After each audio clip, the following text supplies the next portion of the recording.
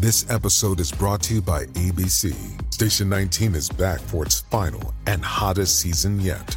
Andy finally becomes captain, and she's going to give it her all to be the best leader the station has ever seen. Will she succeed?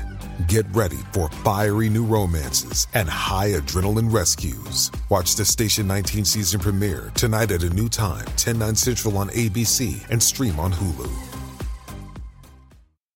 Welcome to the Dispatch Podcast. I'm your host, Sarah Isger, joined by Jonah Goldberg and Steve Hayes. And it's already getting punchy around here, guys. I'm going to tell you, it's a whole thing. And we can't make Steve laugh because he has a cough and it sounds terrible. So we're going to try to avoid that if we can / not. We've got plenty to discuss today. We're going to start with those January 6th tapes. If we learned anything new, was it worthwhile? Was it a good idea?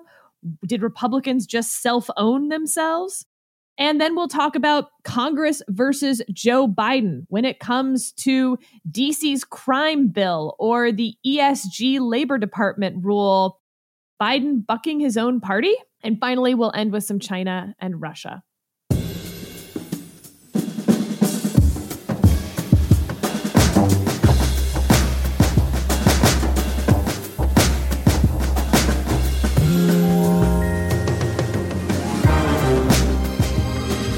Dive right in. Steve, I'm going to start with you.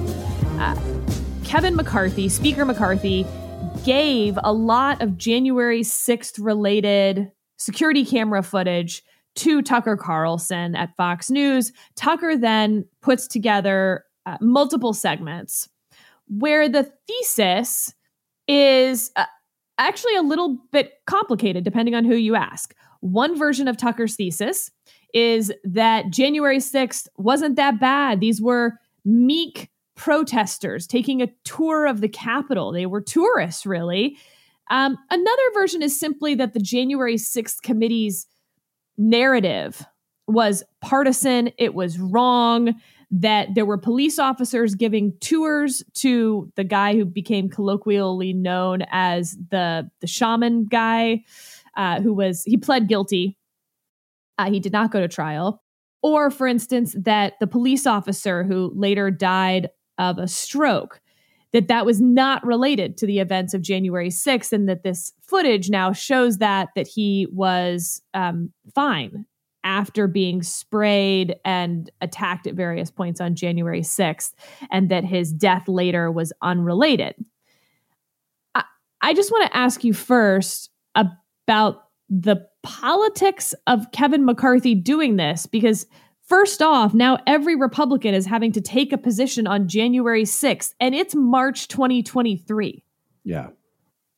So I think you've framed that up exactly right. I'll start with the politics since that's where you ended. I think the politics of this are horrible for Republicans.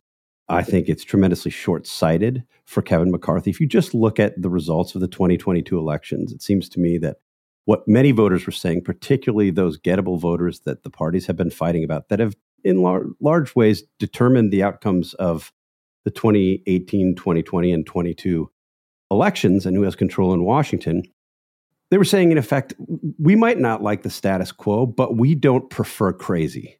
And what you're offering us, Republicans, in many cases is crazy.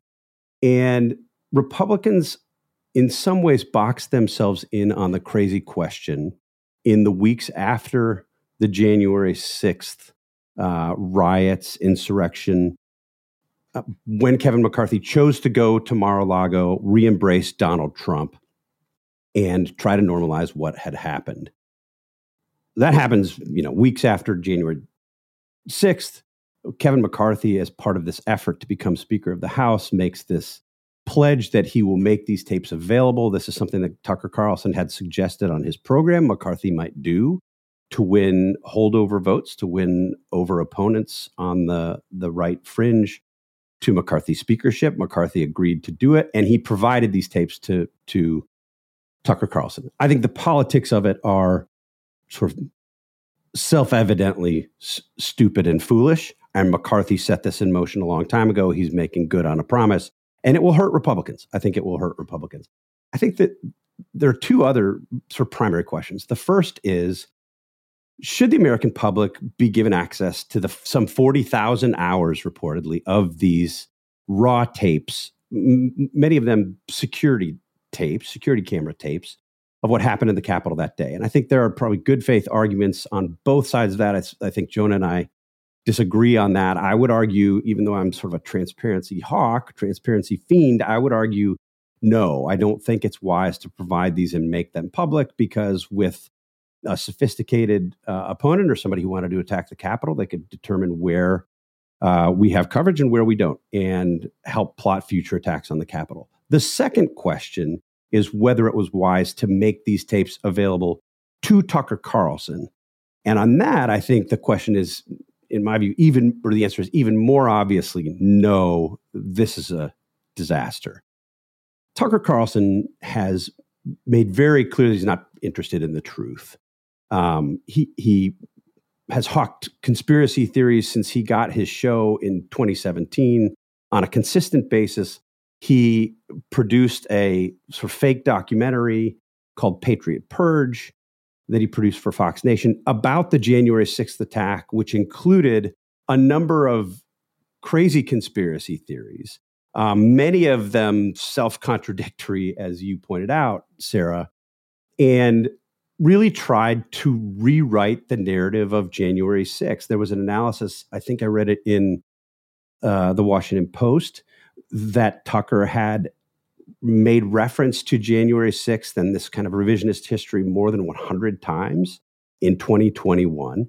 And he's telling a story that just isn't true. So giving these raw tapes to Tucker Carlson, when we know that he has done this in the past, specifically about January 6th, is bad enough. We also know that he's done this about other things. Remember, there was an interview that Tucker conducted with Kanye West, in which Kanye West said a number of very objectionable things, including some anti-Semitic things. That was edited out. Tucker presented the interview with Kanye West as if it were a normal conversation between normal individuals, and later Vice got its hands on the raw, unedited tapes, and it was very clear that what Tucker presented to his audience was almost the opposite in many respects of what the interview actually told. So I think given those two things, this was grossly irresponsible of Kevin McCarthy, and the outcome that we're seeing now, which is Tucker Carlson spinning a narrative that isn't true about January 6th, was predictable and inevitable. But look, Jonah, to push back on what Steve said, it's been really fun to see all the people online, et cetera, coming up with their own metaphors, like, that ride in Dallas was all, look at this other footage. It was just a family picnic out there. Look at JFK's motorcade coming around the corner. He's happy. He's waving. What are you talking about? These were just meek people out enjoying a ride. O.J. Simpson was mostly peaceful that day. Like, I get it. It's very funny. Some of them have been very, very funny. But I want to go through this little conversation that Mark Thiessen, former Bush speechwriter, Republican rah-rah guy, had with Ben Shapiro on Twitter, because I think it illuminates a real distinction in the conversation.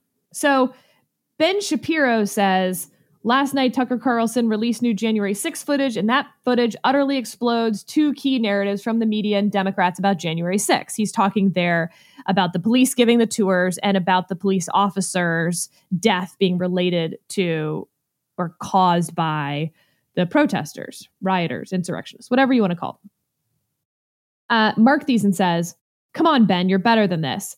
When the left pointed to scenes of calm and said BLM riots were mostly peaceful protests, you correctly said that was ridiculous.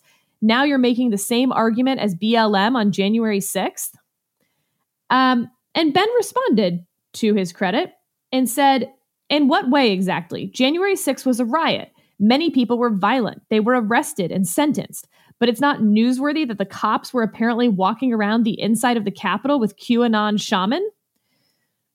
I'm curious what you make of that perhaps it can be both, that January 6th was a violent riot, and that the January 6th committee perhaps should have been more fulsome in its explanation and what it released from that day, and that they've lost some trust along the way.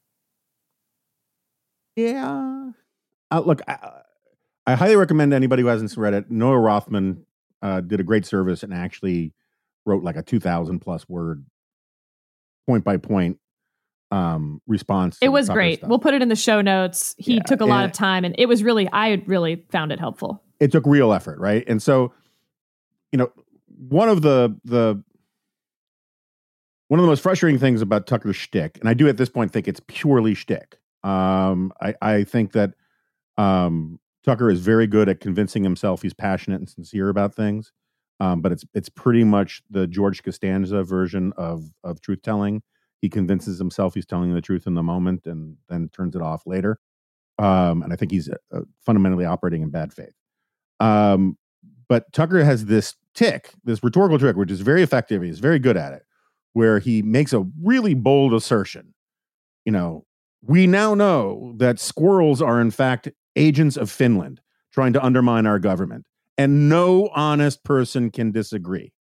That's how he always says this. No honest person, as if there is no room for reasonable debate about something that almost demands reasonable debate that, in fact, Tucker has the wrong interpretation on.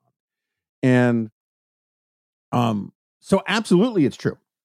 I think the January 6th commission was not the ideal format. Whose fault is that? Well, large part it's Republicans' fault. Because originally it was going to be a big blue ribbon commission kind of thing, like the 9/11 commission. Republicans nixed that. And then you can say, well, Nancy Pelosi wouldn't let Jim Jordan and all these people on. Perfectly fine to debate that. We've had that conversation a million times here. Would the fact-finding have been better if it had been a more adversarial thing? Sure. I think that's absolutely true. I think that the January 6th committee got too caught up in just selling a narrative.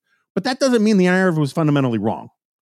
And the narrative was that a bunch of goons at the encouragement, if not the behest or incitement, and we're not going to turn Sarah into lawyer Sarah, but were encouraged by the President of the United States in their own hearts and minds to do great violence at the Capitol, to intimidate Congress. I've argued from the beginning that if no one had stormed the Capitol, what Trump did that day was inexcusable, because what he was trying to do was politically intimidate an equal branch of government by sending a mob out there to heckle people. And he's open about that. He's like, this is what we're going to do. We're going to go down there, and if you want to take the most pro-Trump interpretation of it possible and put all the weight in the world on his, we're going to go down there peacefully stuff, it was still outrageous, right? Like, if the President of the United States sent a mob of protesters to the Supreme Court while it was deliberating to shout at them through the conference room window, it would be outrageous. This was even worse. So, because the intent behind it was to essentially stage a coup. So, I am fine with a lot of these points that people are making, that it would have been better if there was a more normal committee hearing, a more normal approach. But a lot of these things we actually knew, and that's part of Tucker's shtick, is to take facts that were actually in the record, but because his audience, particularly his biggest fans, are woefully uninformed about stuff that Tucker doesn't want them to know, he can then say, it's still an open question about how, the guy from the Royal Order of the Buffalo got into the Capitol, when it's not. Like, there's a deep record about this, about how it happened, why it happened. This idea that the cops were just taking people on tours is factually wrong. This is part of the whole violence de-escalation thing. So it's all bad faith. And so getting back to the political question, I love that if it's sincere, that these guys think that this was going to make, so you had Scalise was asked the other day about this, and he says, it seems like a lot of people in the press just want to talk about January 6th. And the implication was, like, McCarthy released this stuff so we wouldn't talk about January 6th anymore, right? That we would put this stuff to bed. He says he released this in the name of transparency. Well, if it's in the name of the transparency, you release it to everybody. You make it public domain. Disagree with Steve about the security stuff, but that's not a really interesting argument, I think. But if you're going to release it in the name of transparency, you wouldn't release it to the one person you can count on to distort the tapes and quote them selectively to support a bogus conspiracy theory thesis in the first place. So I think they have self-owned. I think that that Kevin McCarthy is proving his gift to Foghorn Leghorn-like walk through a field, Field of Rakes. I know Foghorn Leghorn isn't the one who stepped on him. It was actually the dog that Foghorn Leghorn tormented. I apologize for that error. Please don't send me emails. But I think it's a remarkably pathetic spectacle. I want to push further on this Antifa Black Lives Matter comparison, because some of the argument that you hear back from the right about that is this double standard that's been applied. That, in fact, there weren't a lot of arrests of Antifa or Black Lives Matter protesters. And for instance, in January of 2017, around Donald Trump's inauguration, Antifa protesters set fire to, broke and targeted tons of downtown DC that was then boarded up for weeks, if not months after that. Most of those people weren't convicted. And in fact, I'm hard pressed to think of any that were. I could go back and look, so I don't want to say for certain. You can compare it to people who are firebombing crisis pregnancy centers versus those who are getting arrested for being, pro-life and pushing a guy down outside an abortion clinic. I think the Department of Justice has said they're very eager to prosecute people for firebombing crisis pregnancy centers and have made arrests on that front. But is the right correct to feel like there's been a double standard of justice when 1,000 people have been indicted related to January 6th and nowhere near that number when it comes to Black Lives Matter protesters, and assume some of the same percentages, right? There were people who were there for fine reasons. You may disagree with them politically, but they were there to protest and exercise their First Amendment rights. And then there were some really bad people there who were violent, breaking the law in both of these groups. And so why are they being treated so differently is what you're going to hear from the right. Right. So, I mean, there have been lots of Antifa prosecutions. I think I don't know that I'd go so far as to say it's a straw man argument, but I think that the claim, to the extent that this is the claim that's being made, that really nobody was prosecuted in Black Lives Matter protests, is just not true. I think the double standard exists, but it exists more in the coverage of this, where I think you had media coverage, you had reporters, in effect, almost tacitly cheering on BLM protests or rationalizing or explaining away the violence in a way that you have the opposite with reporters who've covered January 6th. I don't think that's a very good argument from people on the right who are making the claim. I think it's fine to point out the double standard, but I don't think the answer then is to somehow minimize or diminish what happened on January 6th. There's a fantastic newsletter from Nick Catoggio, who writes about the various contradictory claims that people on the right have been making about January 6th. I think it's probably the single best thing I've read on Fox, Tucker, January 6th, and this sort of political entertainment problem. And he walks through all of the different explanations, many of them that have been amplified or either originated with or have been amplified by Tucker Carlson. And it's this collection of totally self-contradictory claims. And Nick's argument is what they have in common is eventually they get to the point where nobody who supports Trump or is aligned with Trump is at fault for any of it, no matter what. So whether it was peaceful and they were sightseers, which is what Tucker said, they revered the Capitol, which is what he claimed, as we have video of them destroying it, or whether it was a horrible day and they were actually Antifa or Democrats in disguise. I mean, there are 4 or 5 pretty common claims that have been made that don't line up.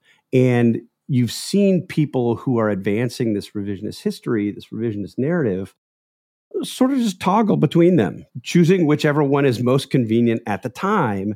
And it's intellectually dishonest. I think it's frustrating to listen to it. And I do think that eventually it could be pretty dangerous. I mean, Jonah and I left Fox in no small part because of the distortions contained in Patriot Purge. And it's really important that people remember this wasn't just sort of, a one-off shrug your shoulders. The thing wasn't as bad as people have said. They were advancing a narrative. I mean, Tucker had Darren Beatty on, known notable racist, to make claims like this is the U.S. government launching War on Terror 2.0. I mean, that was a claim in the documentary. I think it's being on echoed. American citizens. That was the on American citizens. I mean, Darren Beatty is quoted. This is what he says in the documentary, the Tucker Carlson documentary. The domestic war on terror is here. It's coming after half of the country. Then Carlson says the helicopters have left Afghanistan and they've landed here at home. There's video of an individual in an orange jumpsuit being waterboarded. And an attorney for one of the January 6th defendants says, quote, the left is hunting the right, sticking them in Guantanamo Bay for American citizens, leaving them there to rot. That's simply not happening. It's invented. And I think it's deeply irresponsible. It's deeply irresponsible for them to have said it then in the context of that documentary. And it's deeply irresponsible for them to be doing the same thing now.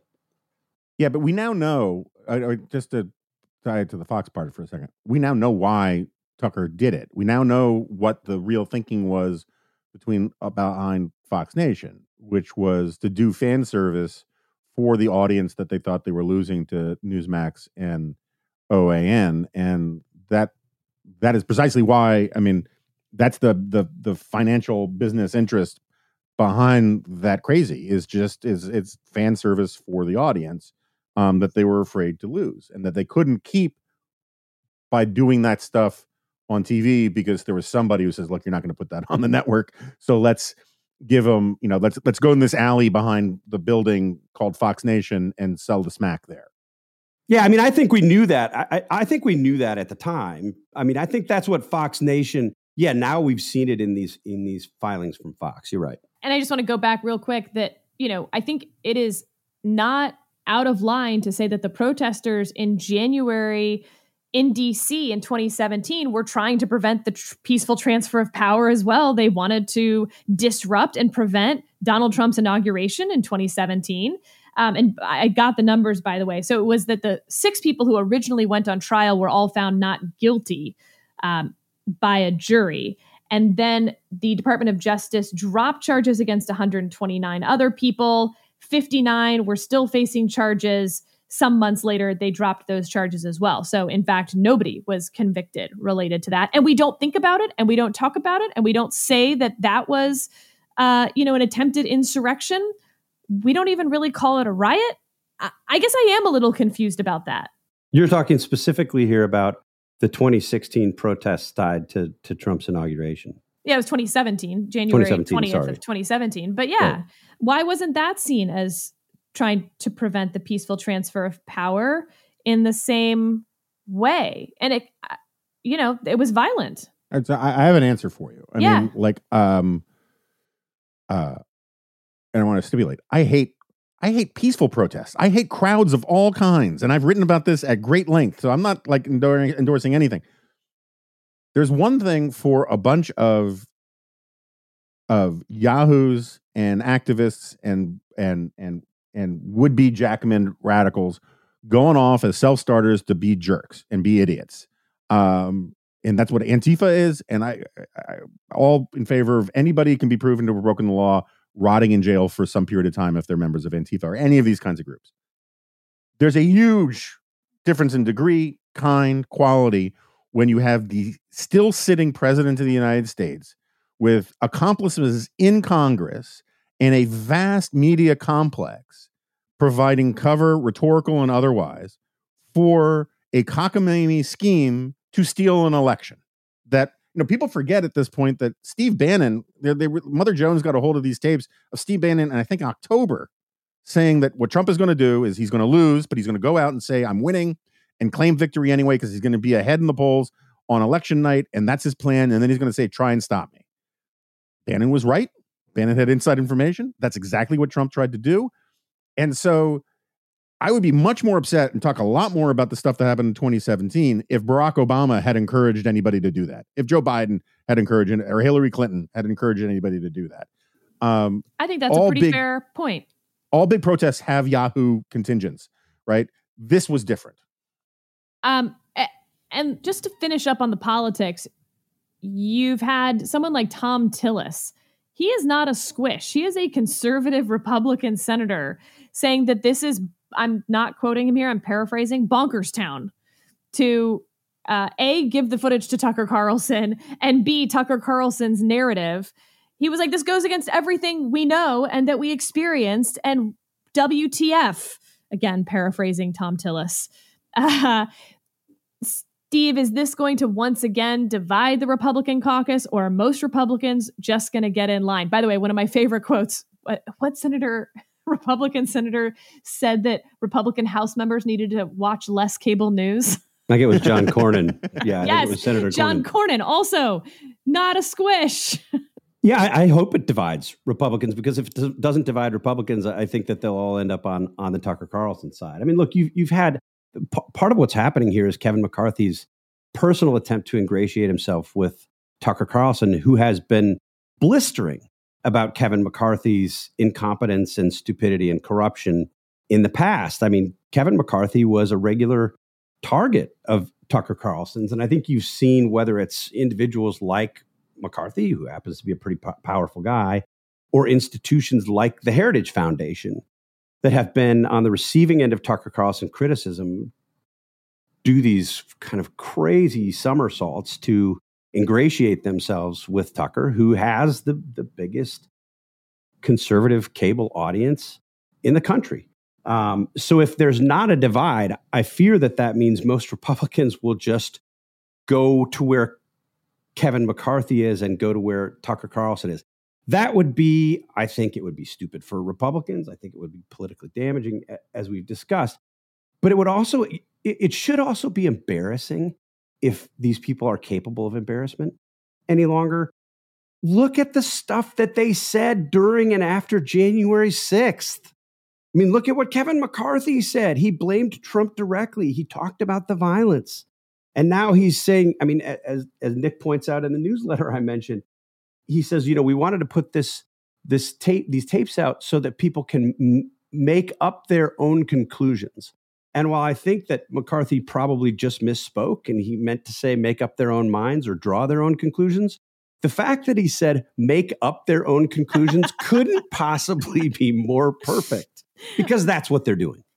Jonah and Steve, I suppose, but I do have a moment of, I don't know whether to be proud or embarrassed of this text exchange I had with Declan Garvey, our Morning Dispatch editor. So he forwarded me the question that he sent to McCarthy's comms director, press secretary, asking for McCarthy's, response to all of this, a statement on the record. And so Declan sends it to me and says, how would Sarah Isgur, comms director, respond?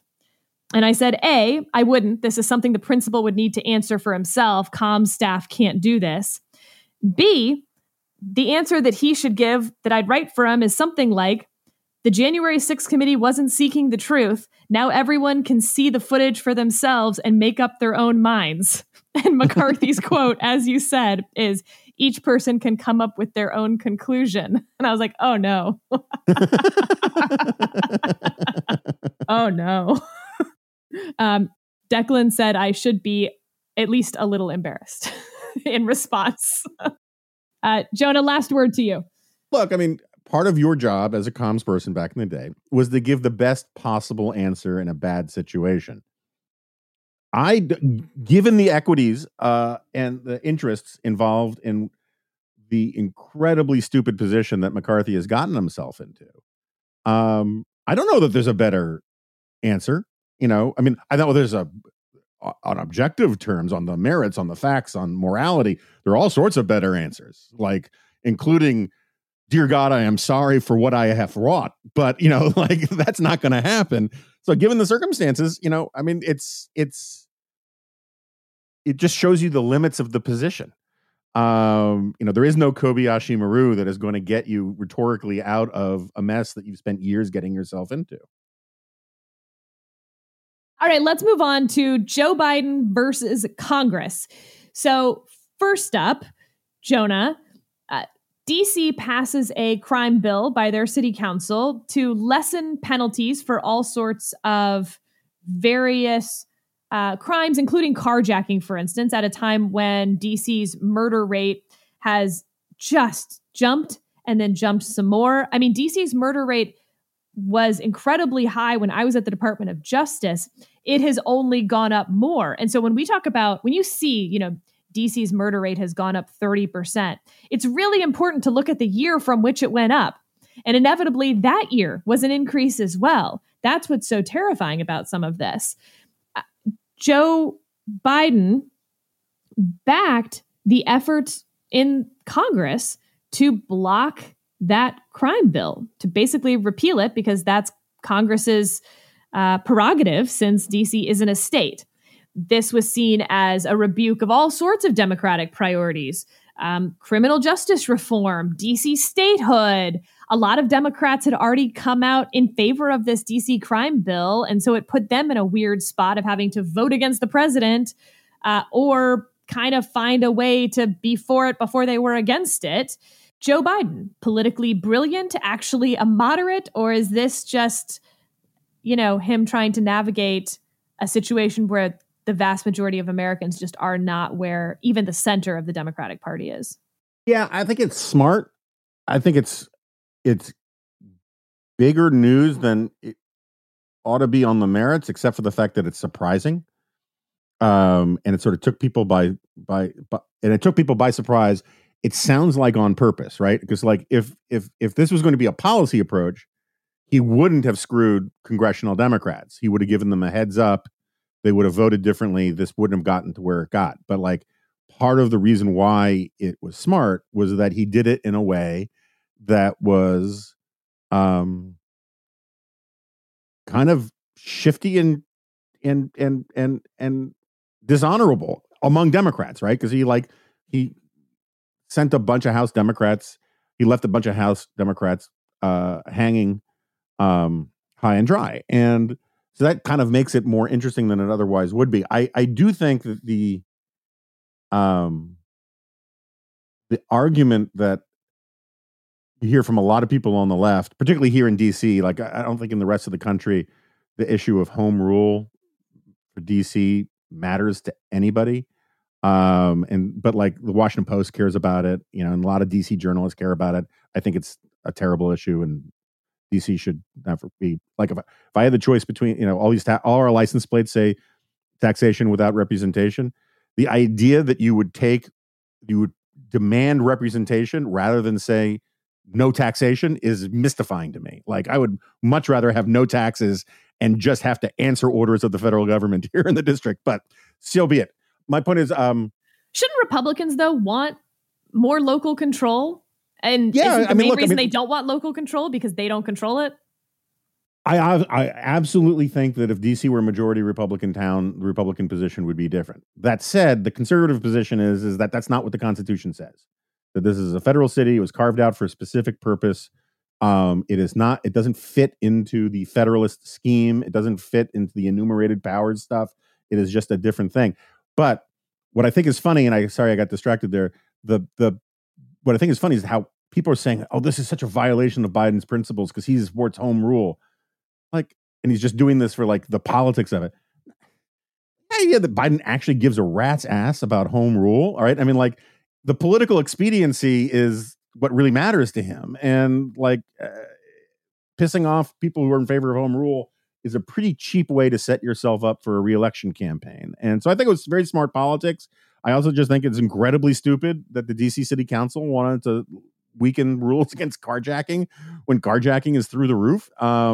And I never mind murder and all that. But that's a phenomenon that's taking place in a lot of cities. A lot of cities have been taken over by really ideological people who seem to think that weakening the penalties for criminals will play well with middle-class people. And I think there's going to be a reckoning coming across the country on a lot of fronts because of that. Steve, is this going to sweep Republicans' legs out from under them, that Democrats can now point to this and say, clearly we're not soft on crime? So, No, I don't think so. I mean, I think Democrats are on defensive on crime issues broadly. And this, I think, gives one Democrat, Joe Biden, an argument that he can make in a debate with a Republican on the stage if you are wrong and Donald Trump ends up being the Republican nominee. Biden can make that argument.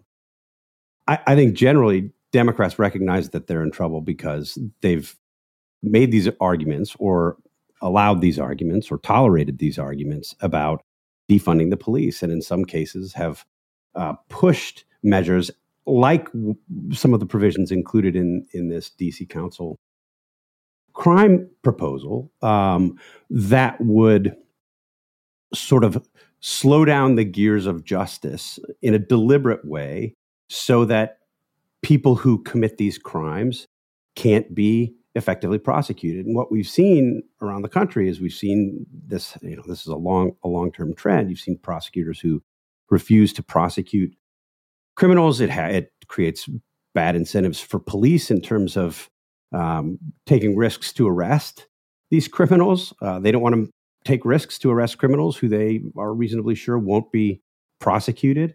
You have prosecutors who won't prosecute these criminals for crimes. And now you have local governments trying to gum up the works, in effect, without providing additional funding for these prosecutions. I think that makes it hard for Democrats to say, look, as a party, we are where Joe Biden is, and we too think that criminals should be prosecuted. I think we're likely to see, and we've talked about this on this podcast before, Tom Cotton was well ahead of the curve on this. We are seeing sort of a response from the electorate to various kinds of rising crime. And the statistics go in different directions on different issues, but there's a trend here. It's rising. People are more concerned about it. And I think Republicans tried to make an issue out of it in 2022, but it was sort of counterbalanced by other crazy that Republicans had to contend with. I think it's certain to be an issue in 2024. We should also just, for edification of our audience, the DC Council withdrew this bill, right? So it's no longer in consideration. But the Senate Democrats were just so jazzed to show that they were anti-crime. They're going to pass a resolution against the DC thing anyway, which just gives you a sense of where the politics are, particularly for statewide officials rather than congressional districts. Jonah, on the flip side, you have Biden's veto threat. Let me back up a little. So the Labor Department put forward a rule that said that pension managers could consider ESG factors. Those are environmental, social governance factors, things like climate change or sustainability or equity initiatives that are not purely about the financial outcome of the pension. So it's a sort of exception to one's fiduciary duty to maximize pension benefits for the people who are retiring and your retirees. Now, on the one hand, it's only supposed to give them the option to do that. It's not mandating that they consider ESG factors. But on the other hand, the retirees aren't really going to get much of a choice. Like, your retirement plan could have more money, but instead we decided to take into account some other things that we felt good about.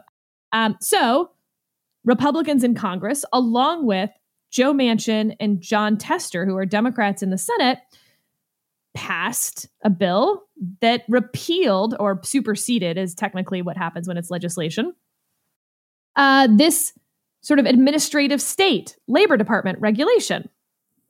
And Joe Biden is going to veto it, which is sort of stunning on many, many levels. There's the political level, which I want to hear from you about. There's also just the sort of separation of powers. You have the administrative state through not a legislative process, no compromise whatsoever, putting forward a rule. Congress then saying, no, that's not what we meant. We didn't mean to give the Department of Labor that power, and we're going to make that clear by passing a law that says so. And then the president's going to veto it, meaning that the only way to overcome administrative state regulations now is going to be with a supermajority in the Senate and House to override a veto. That's not going to be great. So can I ask you a legal question before I answer your political question? Yeah. So let's say someone gets standing, and I don't have to have an argument about standing. I just had an argument with David French, frequent guest, advisory opinion is frequent guest, David French, about standing stuff. Let's say someone gets standing. I assume it's gettable for the sake of very argument. Gettable for this, yeah. Yes. And says, hey, my life savings are in this retirement fund. And now this retirement fund, at the behest of the Illinois state legislature, is investing in a firm that says that they can convert unicorn poop into renewable energy. And the returns on it aren't as good as they would be if they maintain the old system of fiduciary, yada, yada, yada. Of just investing in Exxon. Yes. Right. The best return possible. Right. Yes. So all that said, does the fact that the Senate actually passed a resolution saying this is not what we meant by that law, you cannot do this, and even though it was vetoed, does that become part of the evidentiary case for a lawsuit against the rule, right? Because like often courts argue about what the intent of Congress was. Congress is actually saying the big megaphone, this was not our intent. So does that become a factor in a lawsuit? Yes, but that will only factor in at all if there's any ambiguity. And I haven't gone back and looked at the initial legislative authority by which the Department of Labor claimed to be able to pass this regulation. So I'd want to dive into that. If you're saying that legislative act of Congress was ambiguous to begin with, then yes, you can look and say, well, clearly Congress didn't intend for you to be able to depart from the fiduciary responsibilities and maximizing the profit of retirement plans. And here's some evidence of that. And it would be stronger than, for instance, legislative history, which conservatives have always hated, though they love the Federalist Papers, because this actually was passed through the legislative process. So that would be helpful, but you have to have that ambiguity to begin with. Okay, so on the politics side, I think it's probably dumb for Biden to veto this. It makes his fortune hostage to the dumbest Democratic majority legislature or regulator in one of the 50 states who is going to reward who's going to put pressure the pension board or whatever the fiduciaries of these pension funds into investing in some sort of puppy rescue thing because it's just good, and screwing retirees, and that can be thrown back in Biden's face, right? And that can be thrown back in the Democrats' face. And I think the reason why he's vetoing it and why they're doing this stuff in the first place is that there's just so much third-party money involved in this. When you look at who the biggest institutional investors are in the world, it is, the list is just full of things like CalPERS and all of these things that are these big state teachers funds and government worker funds and all that kind of stuff. And if you can induce them at the margins to invest in green energy, this and diversity, that, and DEI, whatever, that has a real multiplier effect for the Democratic Party. And I'm of the view that the Democratic Party, which has always been the party of government, I mean, this is not like an ad hominem thing. This is a point Pat Moynihan would make. But it is now not so much the party of what government can do for people as it is the party for people who work for government. Government work in and of itself, including sort of de facto government workers and the extended sort of helping professions, that is the primary constituency of the Democratic Party. And their public policy is aimed at rewarding essentially the administrative state and its friends. And there's just the stakes of this are so high, and they're so convinced that everything they do on this front is right, that it's very hard for them to think that there could be a downside to it. All right, Steve, I want to make sure we have plenty of time to talk about China and Russia. Tee us up. This week featured a hearing that us national security obsessives look forward to every year because it's a hearing on worldwide threats with the leaders of the top intelligence agencies in the U.S. government testifying in open session before members of Congress. There's also a closed door session where they talk about classified issues, but this was the open door session. And I would say it was pretty bracing. You had testimony from Avril Haines, the head of the department, who's the director of national intelligence, about the threat from China, which she called the most consequential threat, and described in, I thought, pretty significant detail what President Xi Jinping was trying to do to consolidate power, painted a picture of the Chinese Communist Party that sees its relationship vis-a-vis global power and intelligence as sort of a zero-sum game with the United States. To the extent that she offered any reassuring testimony, it was that the Chinese government also, at least for the moment, seeks stability in its relationship with the United States and in this current power balance, but made it very clear that the Chinese are ambitious in terms of territory and reach. It was an unsettling series of testimony provided by these various leaders, and I think something that should keep us up at night. I have a side note question on that about TikTok in particular, and we're seeing increasing efforts, it seems, to take TikTok seriously and its potential threat to U.S. national security. Do you think that anything will actually move forward? The Biden administration seemed to suggest that they were maybe open to it, though the actual language, I know, has been a bit controversial, that perhaps it won't actually do anything for TikTok. Yeah, a couple different pieces of legislation that are being debated right now. One that is a bipartisan piece of legislation pushed by Senator John Thune, and I forget the Democratic co-sponsor, that would seek to, as I understand it, sort of limit the reach of TikTok.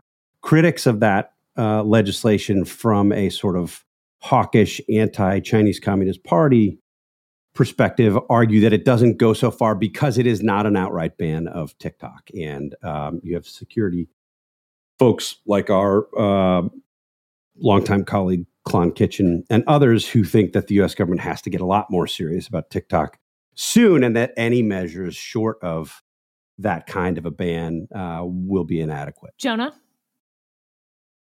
On TikTok? Or China or Russia, whatever your feelings are, how the dogs are doing. I don't know.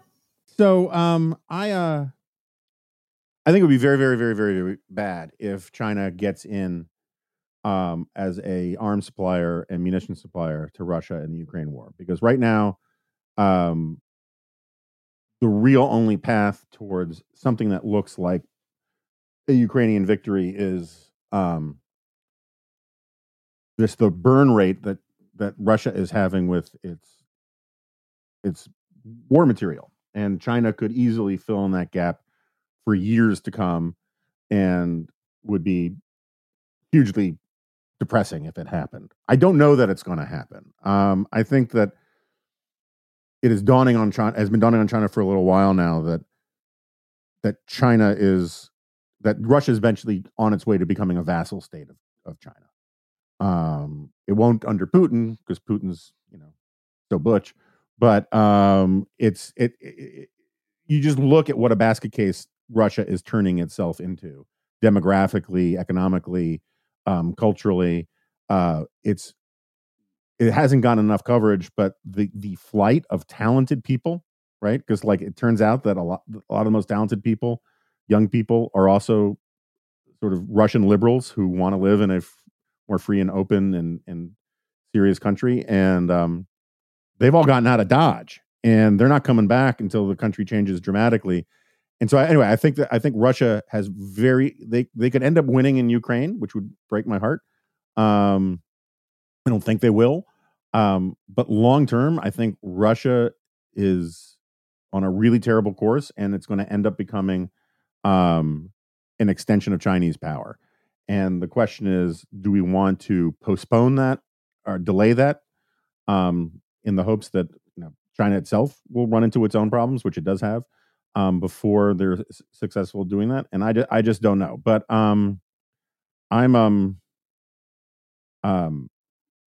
just going to just plant my flag on this again. I still think that in the short term we have a lot to worry about China, but in the long term, I still think China has got much bigger problems than people want to acknowledge, and that China's the people who say the bet of the 1990s that we made with China is now obviously dumb and failed. My response is consistently so far, because I don't think that's necessarily the case. I think China's got huge institutional and structural problems that are going to manifest themselves over time. So you anticipated my next question to Steve perfectly, which is, it's very easy to say that our number one threat is China. I think that's not particularly debatable right now. And I think Jonah's point about Russia becoming a vassal state and how to think of those threats as actually more of a combined threat than as individual threats, very smart.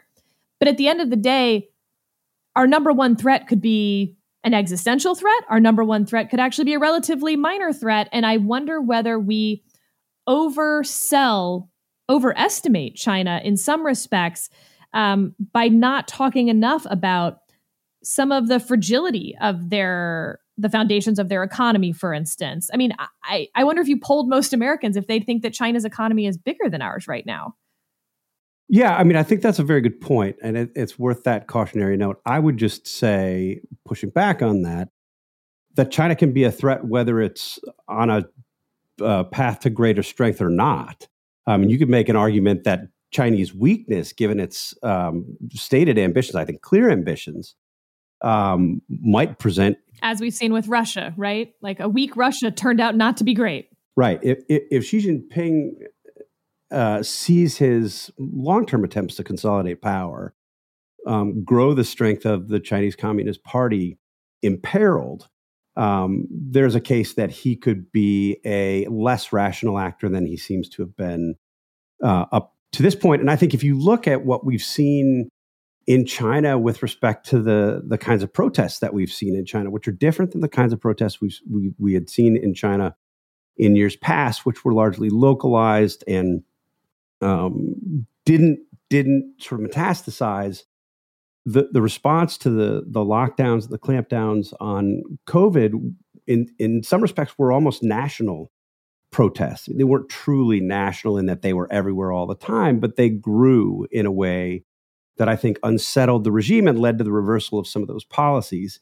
If that's an indication of the weakness of the regime or the brittleness of the regime or the fragility of its hold on power, that could be both reason for optimism and reason for concern. And what about China's investments in Latin America and Africa in particular? Should we see those as important in this larger picture? Yes, absolutely. I mean, look, I think in the best case scenario, it turns out, picking up on the point that Jonah was making, in the best case scenario, it turns out that we look back on those in 30 years and suggest that China was overextended and tried to do too much too soon. But I think it's made these investments with real purpose. And the United States is far, far behind in any of a number of areas, whether it's development, whether it's governmental support.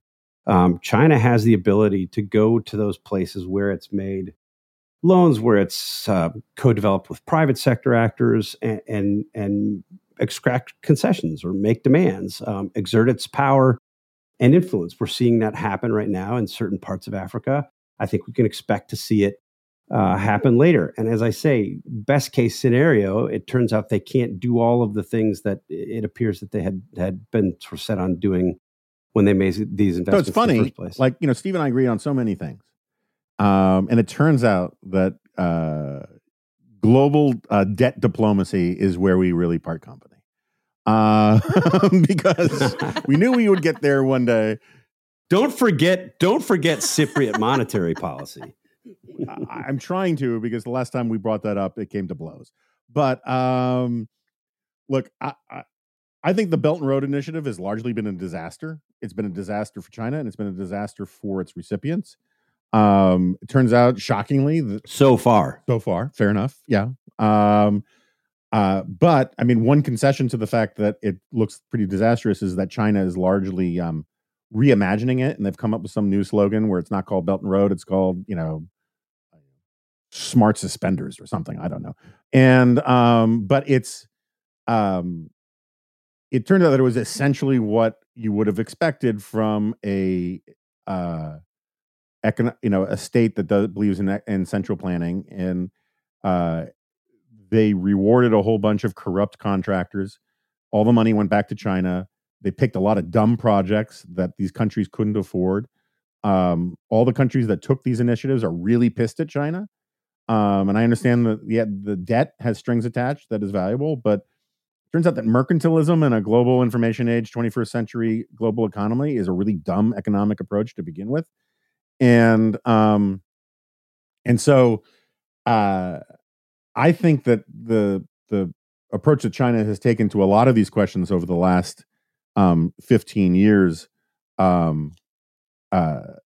is going to reap all sorts of problems for it. And that's the danger, I think, is that getting to sort of Sarah's point about weakness making places more dangerous. I think one of the reasons why you have the nationalism of Xi these days is precisely because they're starting to see growth slow down. They're starting to see the public sector debt and all of these problems that they have manifesting themselves in all sorts of ways. And they're setting themselves up to say, all of our economic woes are because of the evil Westerners who are screwing with us. And that's going to make them more dangerous in the short term. And it requires us to think seriously about all of this stuff. But I just think there's an enormous amount of it. I was just talking to David about this on my podcast. Like, I find there's a really weird disconnect where you get, to the extent there are good faith opponents of supporting Ukraine, and there are some. Their argument is, this is provocative against Russia. We shouldn't be provocative. They're a nuclear power. They're a world power. Why are we interested in doing this? Why would we want to provoke them? Yada, yada, yada. And what we really should do is provoke the hell out of China. And like, I get the argument about Russia, but like, it's the same people who are also saying, we should ban TikTok. We should kick the Chinese out of these institutions. We should, really hold their feet to the fire. We should declare them an enemy. It's like, well, why does that logic not work for Russia, but it works for China, or vice versa? And it's just a weird, I think, inconsistency in a lot of people's thinking. Wait, who's this guy? You might remember him. He used to be on some of our dispatch stuff, but like now he's part of the mainstream media over at the New York Times. I don't really. I think his name is David Francais. I don't see his stuff. Does anybody read it? Where do you even find it? I like to bring quirky on Advisory Opinions, where he is a frequent guest. All right. We've got a little not worth your time ? So I wrote off the whole Roald Dahl's books being edited because everyone seemed to agree that was a bad idea. Left, right, and center, right? Everyone was like, yep, we shouldn't do that. That's not how you treat history, even if you don't like it. So I thought that chapter was closed. And then here comes R.L. Stine and his books now being edited along the same lines, actually. Is this worth our time to get upset about, or are these just going to be tiny little one-offs and we shouldn't think too much about them because everyone agrees that we shouldn't go back and edit all books from the past to make them fit with our current lingua franca? It's worth our time, and it's appalling. And obviously not everybody agrees, unfortunately. I think you're right. There was sort of an initial outcry from kind of across the ideological spectrum about what they were doing with Roald Dahl. But you also have, on the flip side of that, an increasing willingness, both on the part of some on the right and on the part of some on the left, to rewrite history, and as the case may be, rewrite books. I think it's a dangerous trend. I think we should expose kids to all kinds of ideas. And I hope that this now causes sort of a louder outcry so that people really get the message, particularly book publishers. So I shockingly have a more nuanced position on this one, actually. And I'd say this shockingly because normally this is the kind of thing that does piss me off. And I am a little, so if you're going to come up with a new edition of a book, just say that's what you're doing. Like, we're coming out with a new edition of the book. Here's the kind of stuff that we've, taken out of it. I'm against doing the new edition, but I get it. Like, this has happened a lot in the past. But you got to be clear with the audience what you're doing, and you still have to make available the old version, right? That's the thing I think is sort of key. And what bothers me about the Dahl stuff, to the extent I followed it, because some of it happened while I was on vacation, is that they're just basically saying, no, this is what the book was. And it's kind of like stealth editing. And that's which they have now reversed course on. Right, which they have now reversed course on. But like, if you go and look at what like the original version of, say, Cinderella was like, where the stepsisters had their toes cut off to fit into the shoe. Hey, Into the Woods kept it. Yeah, well, yeah, fair. But that's my point, is like some of these things do change over time. And what offends me about this stuff is the sort of Stalinist approach to it, where you're not completely transparent about what you're doing. We were always at war with East Asia. Right. That's the part that I think is appalling and is worth our time and needs to be stamped out. And I think part of the problem is that part of our culture is driven by the nature of our technology. And these new generation of decision makers grew up in a world where you could just go back into documents on their computers and change what the thing says. Whereas we grew up in a world where the stuff was on paper and it seemed like evil to go back and change what things said. And I think that real transparency about what people are doing and having to be in accordance with the wishes of the literary estate are hugely important. Okay, so we've solved it. Like all acts of parliament, all Roald Dahl books and R.L. Stine books will now be published on vellum so that they may not be edited moving forward. I like it. Yeah, good. And they'll stand the test of time. Thank you, listeners, for joining us again this week. We appreciate it. And if you've got comments, thoughts, feelings, you can become a member of the Dispatch. Hop into the comments section. We do read them. Steve throws things. I tend to jump into the comments, but you'll find Steve there lurking from time to time. A little Jonah. And otherwise, we will talk to you again next week.